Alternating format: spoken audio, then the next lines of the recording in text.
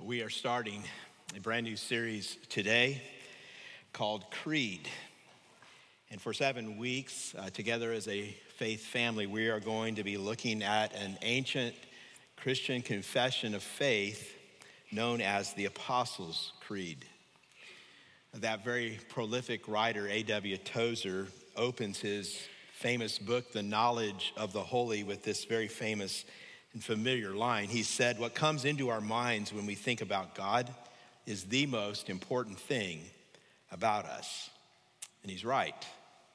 What you think about God is the most important thing about you. And this is true whether you are a follower of Jesus Christ or you're not.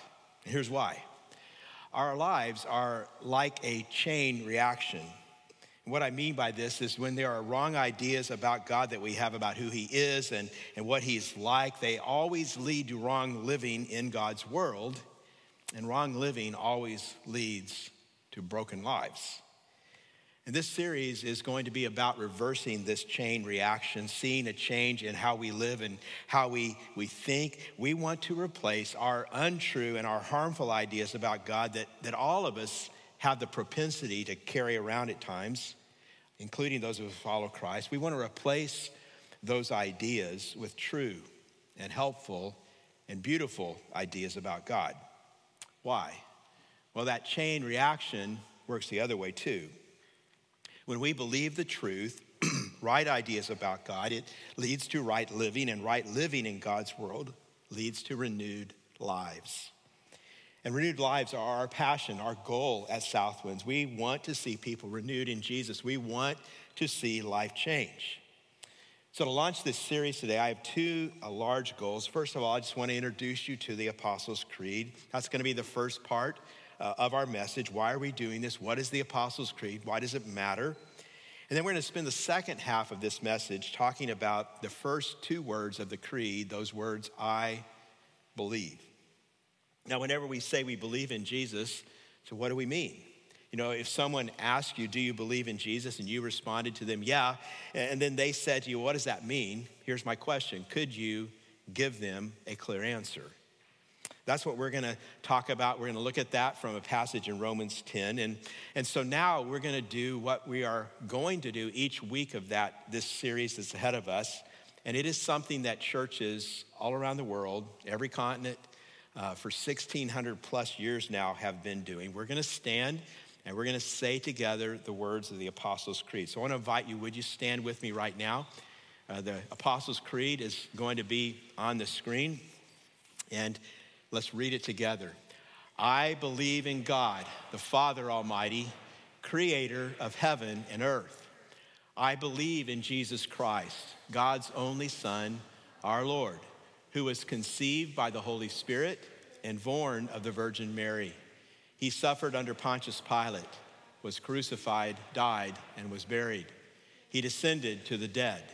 On the third day, he rose again. He ascended into heaven and is seated at the right hand of the Father. From there, he will come to judge the living and the dead. I believe in the Holy Spirit, the Holy Catholic Church, the communion of saints, the forgiveness of sins, the resurrection of the body, and the life everlasting. Amen. Amen. You may be seated. So here's what I know. Reading the Apostles' Creed, even just doing this series is landing differently with different ones among us. See, as we read these words together, I'm confident, because some of you have already told me, some of you maybe coming from more liturgical backgrounds, maybe Anglican, maybe Catholic, you were thrilled and you just loved this. You're excited about it. This is awesome. You can't wait to go through this series. Others of you also from more liturgical backgrounds, that may have caused a little bit of PTSD for you right there. And then some of you are from church backgrounds, and this would be actually my church background, where you may have heard things like no creed but Christ, or no book but the Bible. And right now you're wondering what's going on here at Southwinds right now. And then there probably are some of you have like no context for this at all. It's kind of maybe weirding you out that a community of people would like stand up and read these really old words out loud together. And maybe a friend invited you and you're thinking, I don't even know if I believe what I said. This makes me really uncomfortable. See, all of us are coming to this from some different places. And so the first thing I need to do is just help us all get on the same page. And to do that, I want to answer a couple of questions. The first one is this: what's the Apostles' Creed? What is the Apostles' Creed? I'm going to give you a brief definition. The Apostles' Creed is a short, memorable summary of the historic Christian faith. Now, I mentioned this earlier. This creed has been used by Christians, by the church, and this is really kind of mind-blowing, for the past 1,600 years. Christ followers in virtually every denomination, on every continent, in every century, have recited these words. And it's really a beautiful thing to think about. I mean, as we all stood up and we all read together, we were doing at least two things. First, we were bringing ourselves into line with the historic Christian church, with what the church throughout 2,000 years of history has affirmed, has believed. Second, and this is amazing to think about, we're also bringing ourselves into line with today's global Christian church. As we stood and read, just think about this. Millions of Christ followers on October 17, 2021 are saying the same thing on every continent, all around the world, in all kinds of churches. Many of them are speaking those words right now.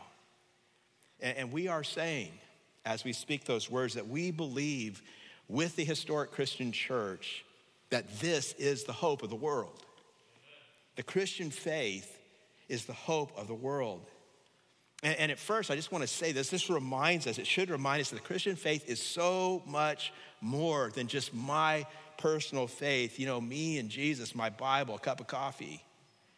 It is also the historic global reality, and we are stepping into it. I hope you are seeing, even in this reading, this initial reading, this is way bigger than you. It's way bigger than me. And that's a beautiful thing. Michael Bird is an Australian theologian who's written an excellent book called What Christians Ought to Believe. It's a book on the Apostles' Creed, and he calls the Apostles' Creed the idiot's guide to Christianity. I think that's a pretty apt statement. It's the summary, it's the essence, it's the heart of what it means to be a Christian. And that just tells us we all need to know these things. See, as this creed was being developed by Christians so long ago, the goal was this. The goal was to take the Bible, and think about it. The Bible, it's a pretty big book, right? It's kind of a massive book. It's over 1,000 pages. I don't care what edition you have it in. And it's often confusing sometimes. It was to take the Bible. This is the goal, to take the Bible and just to give this short, memorable summary of its core teachings and to lay in front of everyone the story that stands at the heart of the Bible.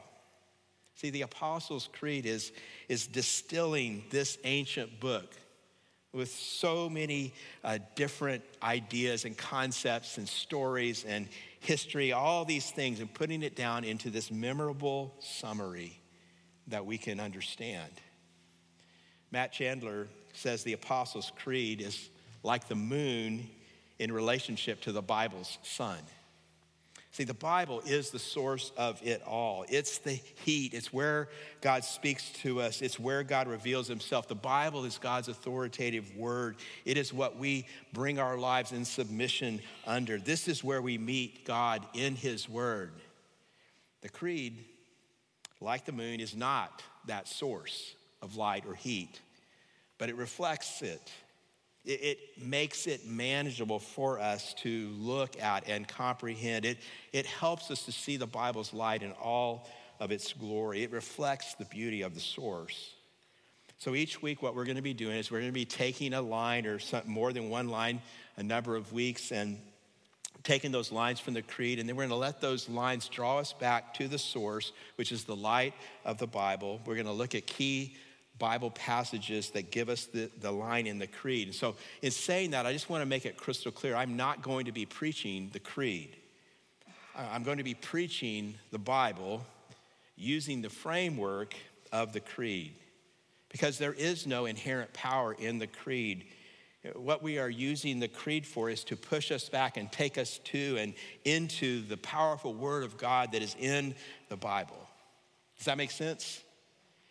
And that means really this fall, and what this series is about is just going to be that we're studying the core beliefs of Christianity, and we're studying the story of the Bible. For those of you who have done some reading, maybe you've heard these terms. I kind of throw this out a little bit of extra, but the creed is doing is at least a couple things. It's doing what theologians call systematic theology, and that is where you draw together the different parts of the Bible on certain areas. It kind of distills bullet points of what we believe as Christ followers. So systematic theology, but it's also doing what scholars call biblical theology. And you'll notice that if you look at the flow of the creed, how it works, it starts at the very beginning, God the Creator. It works its way through the pages of Scripture, through Jesus Christ, his life, his death, his resurrection, and it ends with the resurrection, with the renewal of all things. It's like the whole story of the Bible in about 20 lines. That's what the creed is. Now, if you're listening to this, the question you probably are asking now is why? And that's the second question. Why does the Apostles' Creed matter for my life? You might be hearing this and thinking, okay, I get it. I get this is what Christians believe. I get this is what Christians have been reciting for 1,600 years, but why should I show up on Sundays and, listen to you talk about it, show up at my life group, and study this for the next couple of months? Well, let me give you some reasons why. When you look back at the early centuries of the church as the creed was taking shape and you see people talking about it, thinking about it, you begin to understand that Christ followers utilize the creed for at least 4 purposes. And these 4 purposes actually will show you why the creed matters for your life. Here's the first purpose, and that is clarity. Clarity. The creed takes this complex thing we call Christian theology with thousands of ideas that everyone's arguing about all the time, and it brings it down, distills it, makes it extremely clear. And that's what we're going to be doing, getting some things clear. What has the historic Christian church always believed? Why is it important? And what does it matter for this cultural moment? It does matter. I'm just telling you it matters. Lifeway and Ligonier Ministries did this large survey a number of years ago about beliefs in churches just like ours. And the results of the survey were actually stunning and not in a good way. It revealed that so many of us, people who go to churches just like ours, we don't really know what the Bible actually teaches. There's so much confusion in so many churches. Some of the conclusions were this: less than half of the people think that the Bible is God's word and that it's true and authoritative. Because of that, less than half people think that the Bible speaks with authority on the pressing moral, ethical issues of our day. People in churches just like ours, maybe some of you, don't really think you have to do what the Bible says on certain things. And it's kind of like maybe we've lost our way, Large numbers of evangelicals deny that Jesus is God in the flesh. They don't think that he is deity. Large numbers of evangelicals don't believe the Holy Spirit is a person, but see him as kind of this force, We don't understand the Bible, and therefore we don't understand how the Bible speaks to our lives. And really, it's interesting, we ask the wrong questions so many times. So many of us think pragmatically about our faith. So many of us come through these doors, sit in these chairs, and what you think this service is about is Jesus solving your problems, about Jesus making your life better. That's what you think the purpose is. There's not a real hunger or thirst for spiritual formation as God has designed it to be, which is you, by the power of God's Holy Spirit, learning to walk in obedience to the Word of God. So many people come to church and it's like, I just want to get my life fixed now. I see it as a pastor all the time. People say stuff to me like, yeah, Mike, it's taken me 20 years to jack up my marriage, but I want you to give me something that'll fix it now. I think that's what you should do. Tell me how to make it better. A lot of us come and we want to be entertained, and we evaluate what happens inside this room according to the level of our entertainment. We don't want to participate. We just want to consume. We don't want to serve. We just want to sit and watch and observe. And one of the reasons I know this is because of the things we say when we talk about church. I'll just give you one example, and I'm going to get misunderstood about this, but that's okay. You can write the elders an email. Just complain to them.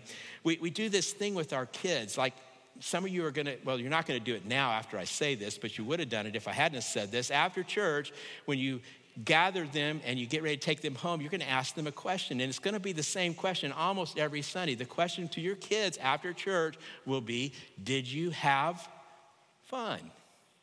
Right? We ask our kids, was it fun? And I get it. I understand we want our kids to enjoy, what happens at church. I want your kids to enjoy what happens at church. One of our core values as a church is not making people miserable. We're not about that. That's not what we're trying to do. But do you understand, if that's the question you're always asking, you are setting an expectation with your children. You are discipling them to think the church is about being entertained. And this is just kind of the way we are. Maybe, just maybe, we need the creed to help us find some clarity. Second purpose of the creed is balance. The creed provides balance. And this could be looked at in a number of different ways.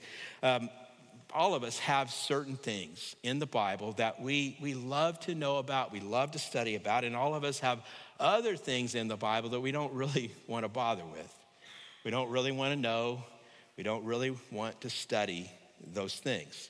I'll give you just a couple of examples. These are actually straight from the creed. So we all love the idea of the forgiveness of sins. Amen? I mean, we all know we're messed up. We all say, I do things I don't want to do. I don't do things that I know I should do. I really want to do. I have a lot of regrets. I see what my sin does in my life. And we say, I'm so thankful that God sent Jesus and that the Bible tells me that through Jesus, my sins can be forgiven. Love that. And you love it when I preach messages on forgiveness. You love it when we together sing songs about forgiveness.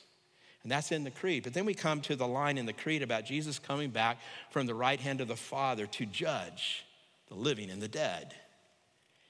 And we're like, why don't we just stick with forgiveness? Do we really have to do the judgment thing? No one ever comes and says, Pastor Mike, I really wish you would do a 7-week series on God's judgment. It's never been asked of me before. Maybe one day it'll happen. It has never happened in all these years. And yet both things are true, right? See, the creed brings us into balance. It makes us whole Christians who believe the whole Bible.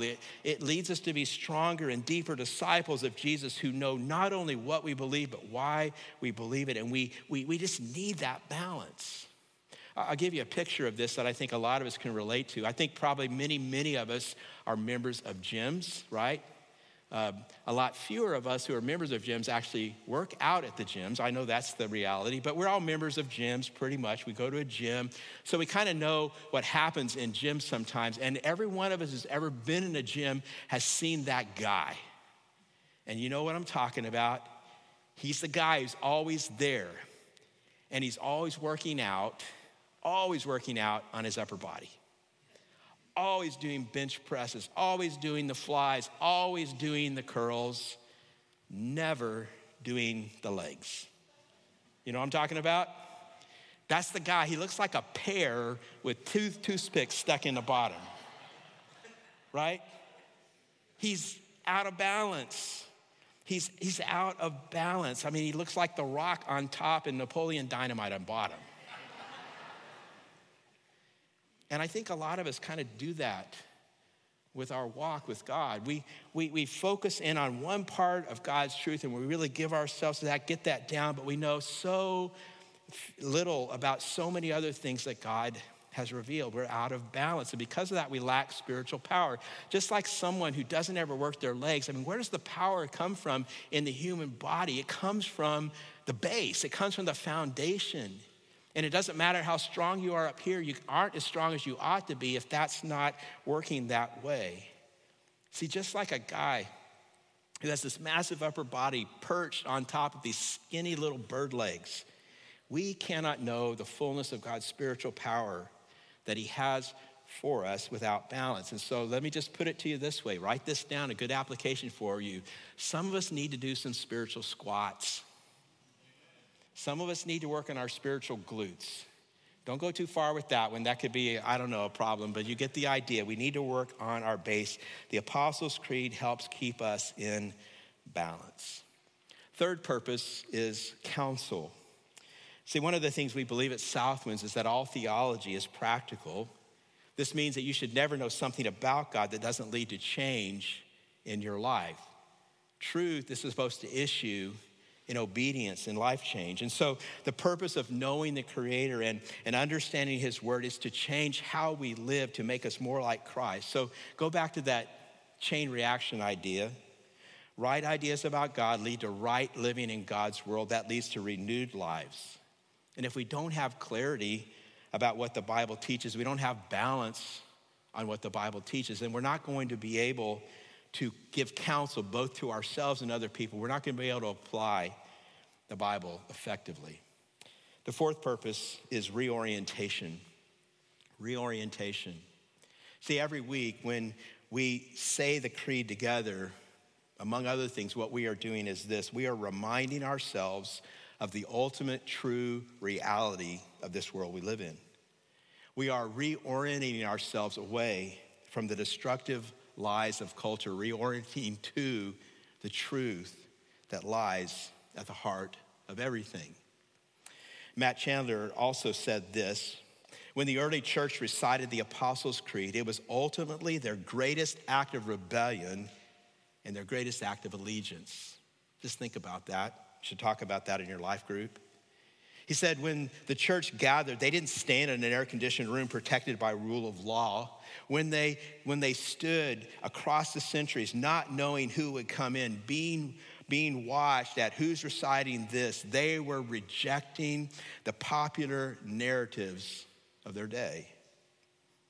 And we know this clearly from the New Testament. In the New Testament in Rome, they were rejecting the idea held across the culture that Caesar is Lord. They rejected that and they said, no, Caesar's not Lord. Jesus is Lord. When we recite the creed today, part of what we are doing is we are saying we do not believe the story that our culture is telling.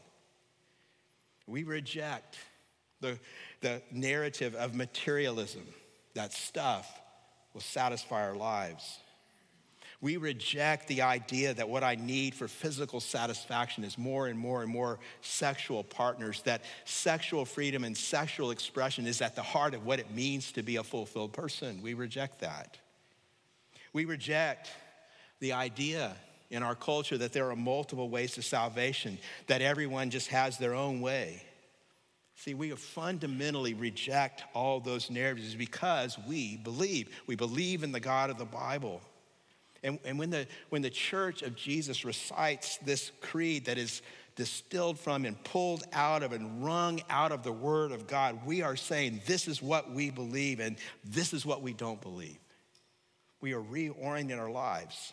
I mean, just think about it. That's what's happening when we say we believe things. It's like we are making a conscious choice to not believe some other things.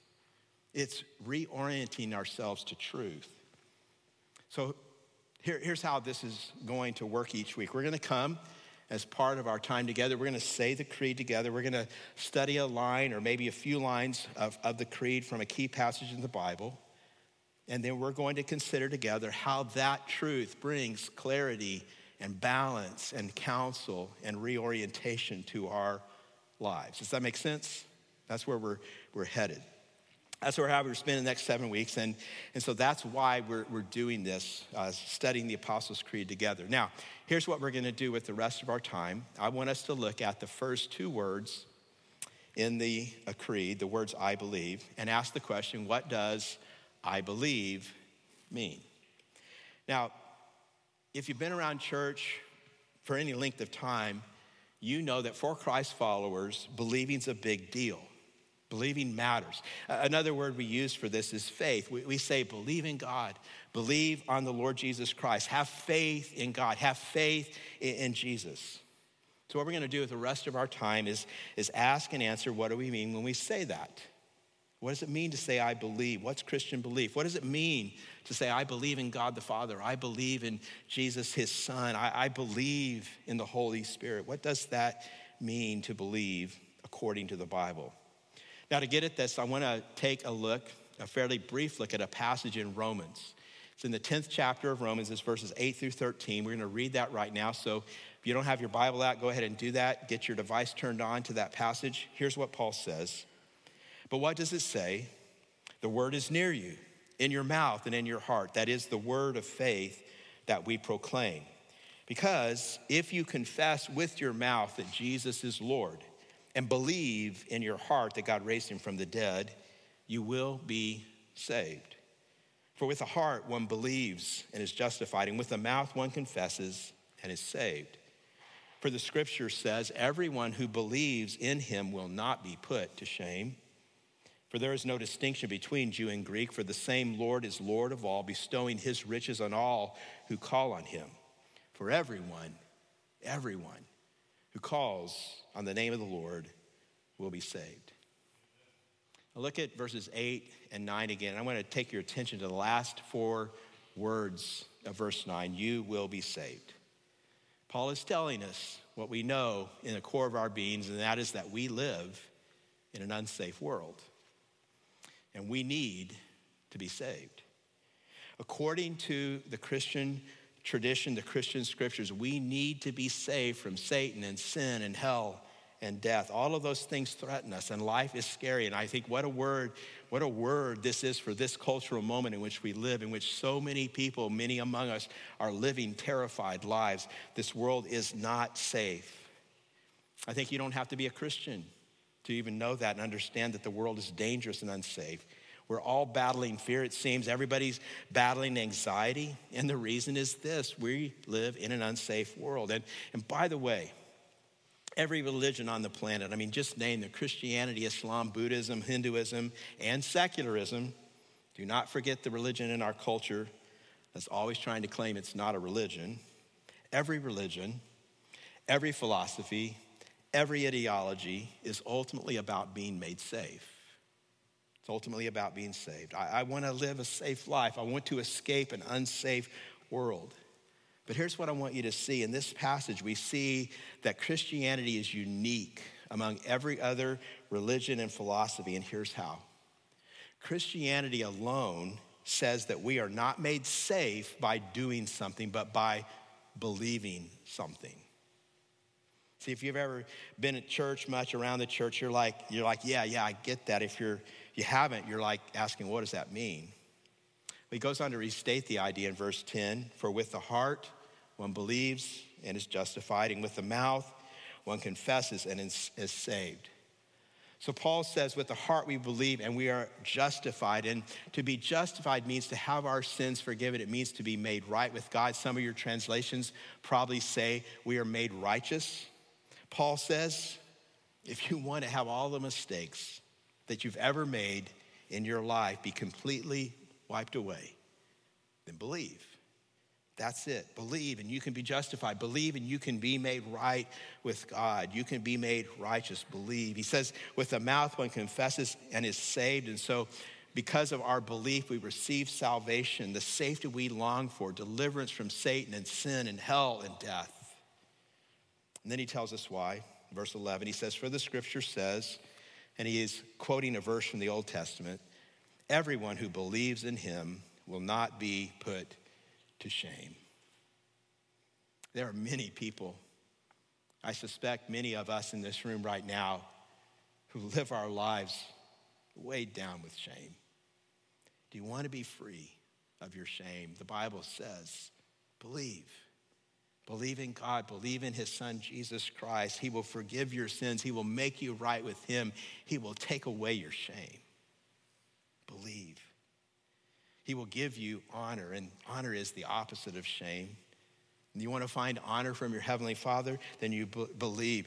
Go on to verses 12 and 13 and notice the inclusive language here. All this about all. For there is no distinction between Jew and Greek, for the same Lord is Lord of all, bestowing his riches on all who call on him. For everyone, say everyone.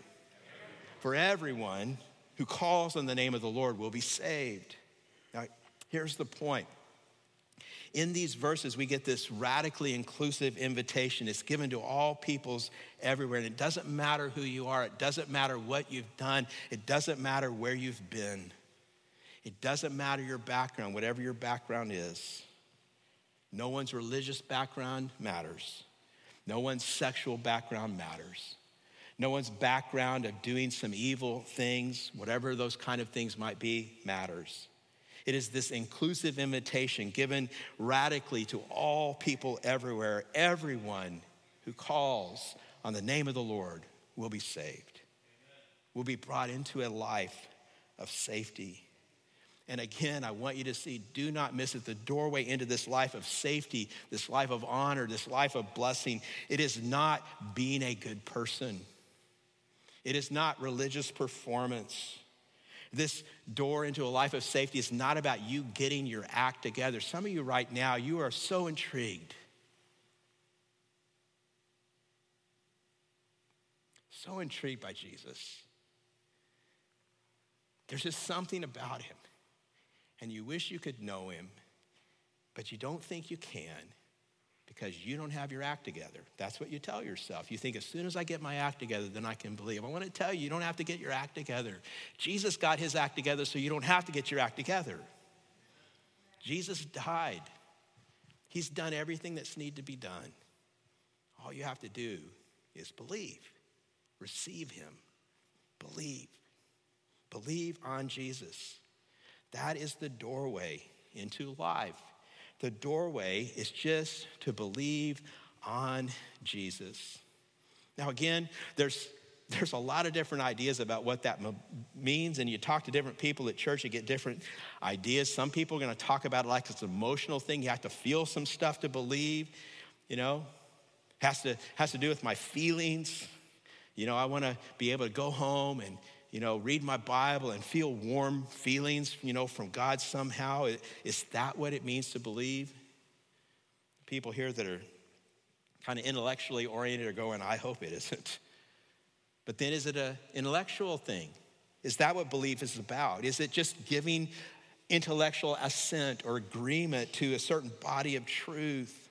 What does it mean to believe? How would you answer that question? Because we say it all the time. We're always talking about believing. Do you know what it means? In his book on the Apostles' Creed, Michael Bird, who I referred to, has a really helpful discussion. He talks about three realities of belief that work themselves out in our lives. And you really need to know all three of these things. They're all components or facets of belief. We see them in the New Testament. He says when the New Testament talks about belief, it talks about fact and about trust and about obedience. So let me take a quick look at these. First of all, belief is fact. It's a belief in fact.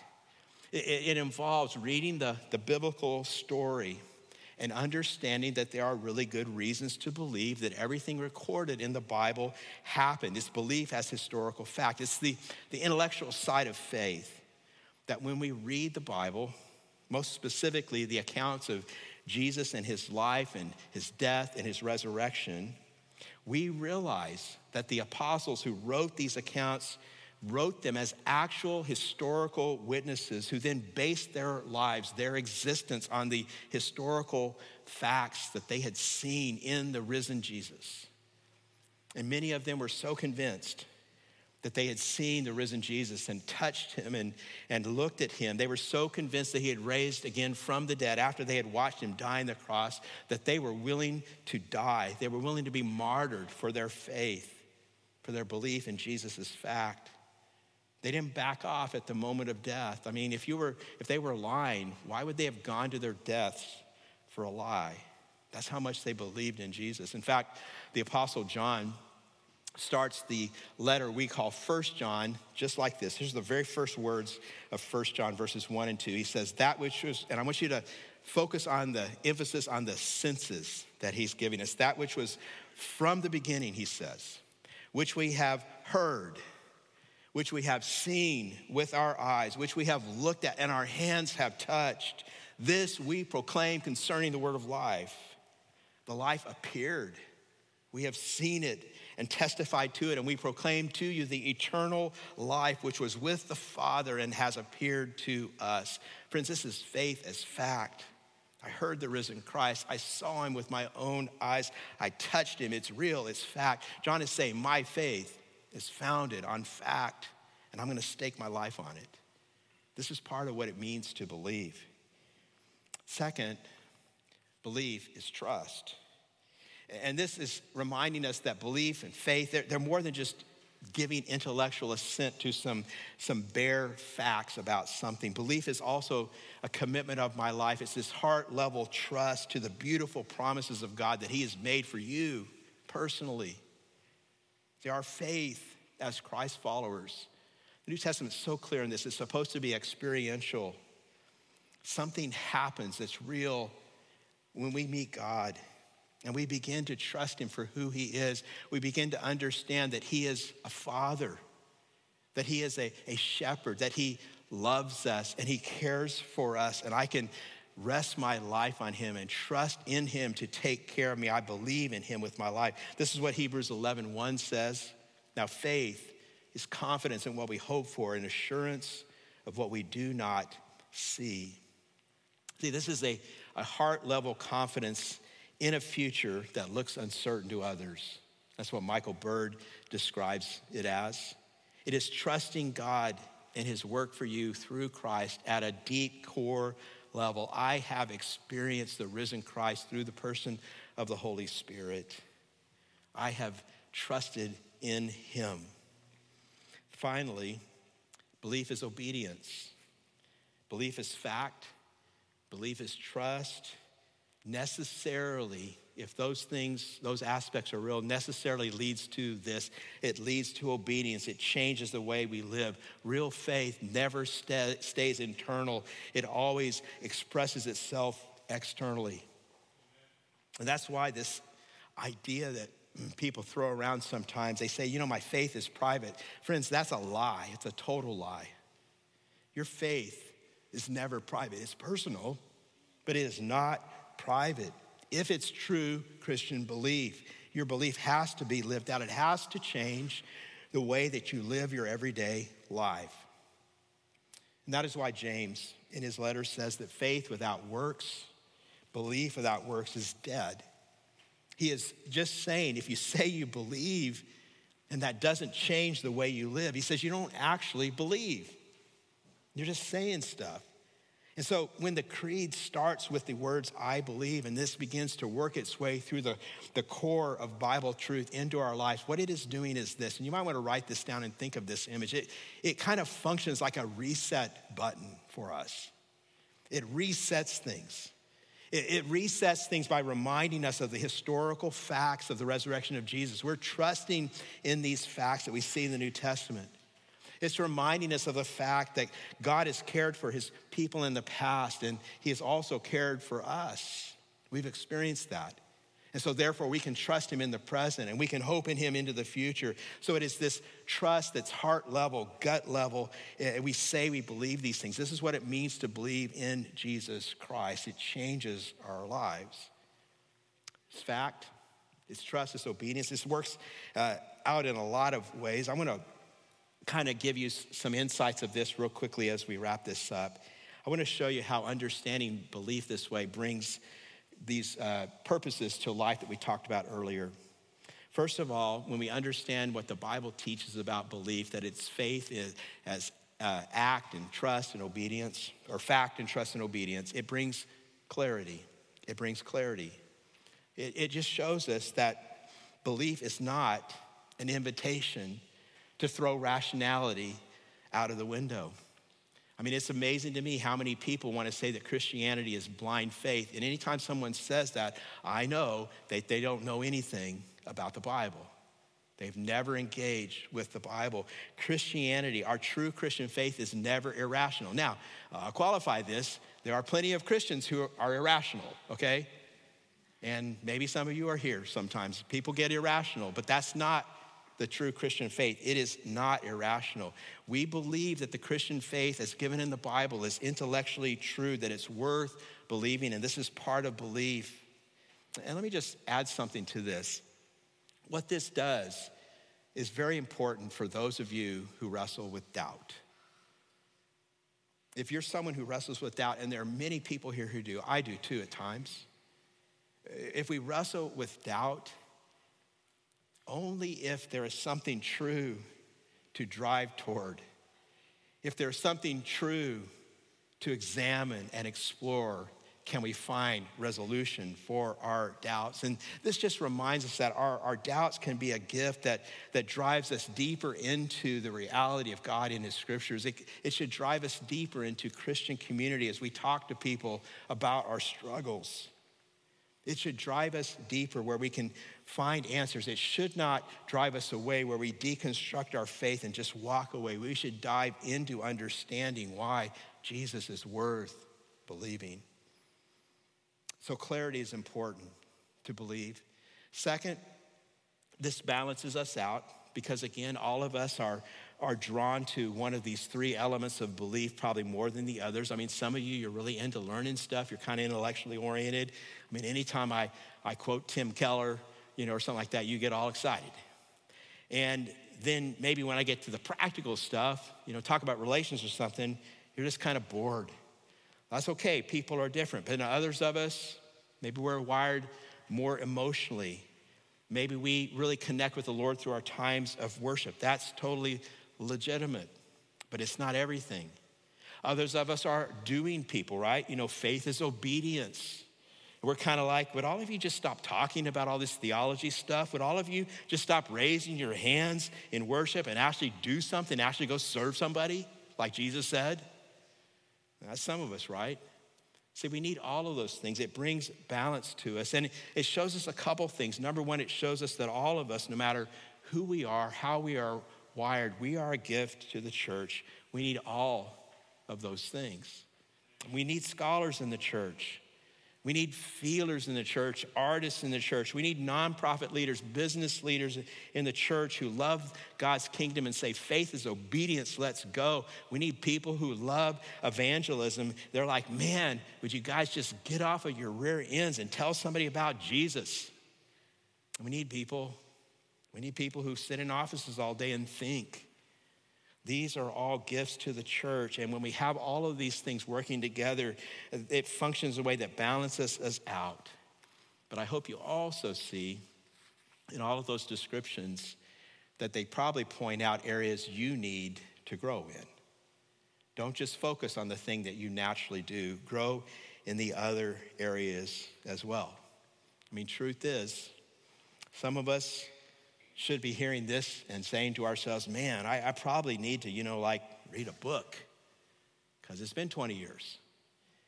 Maybe you've been saying for a long time you believe this stuff, you don't know anything about it. It's time to learn. Others of you are maybe like, I got to get out of my head, my mind. I need to learn to love God. First commandment is to love God with all our heart. Let him be my shepherd. Let me experience him. And then others of us, we just live in that land of feeling. And, we need to just stop feeling, get up off our butts and do something, go somewhere, serve kids, serve our neighbors, share the good news of Jesus Christ, give out of our resources generously. So we all need to have this balance. And then the creed counsels us. It teaches us that we don't have to trust ourselves. We're believing in something bigger than us. And it reorients us away from the lies our culture tells us all the time, that we are the masters of our fate, that we're the captains of our soul, that we determine our identities and our lives. It reminds us that God is God and we are not. I want to close as we think about this, by saying the creed is just such a gift. And I want to end this by focusing in on the very first word of the creed, that word I. The creed starts with I. It pushes us to consider what I believe, and it highlights the reality that for a lot of us, we kind of live our Christian life vicariously, sometimes through people up on a stage. Sometimes these days we do that through podcasts, just listening to other people as they talk. The creed, what it does is it takes belief off the stage and it puts it on you.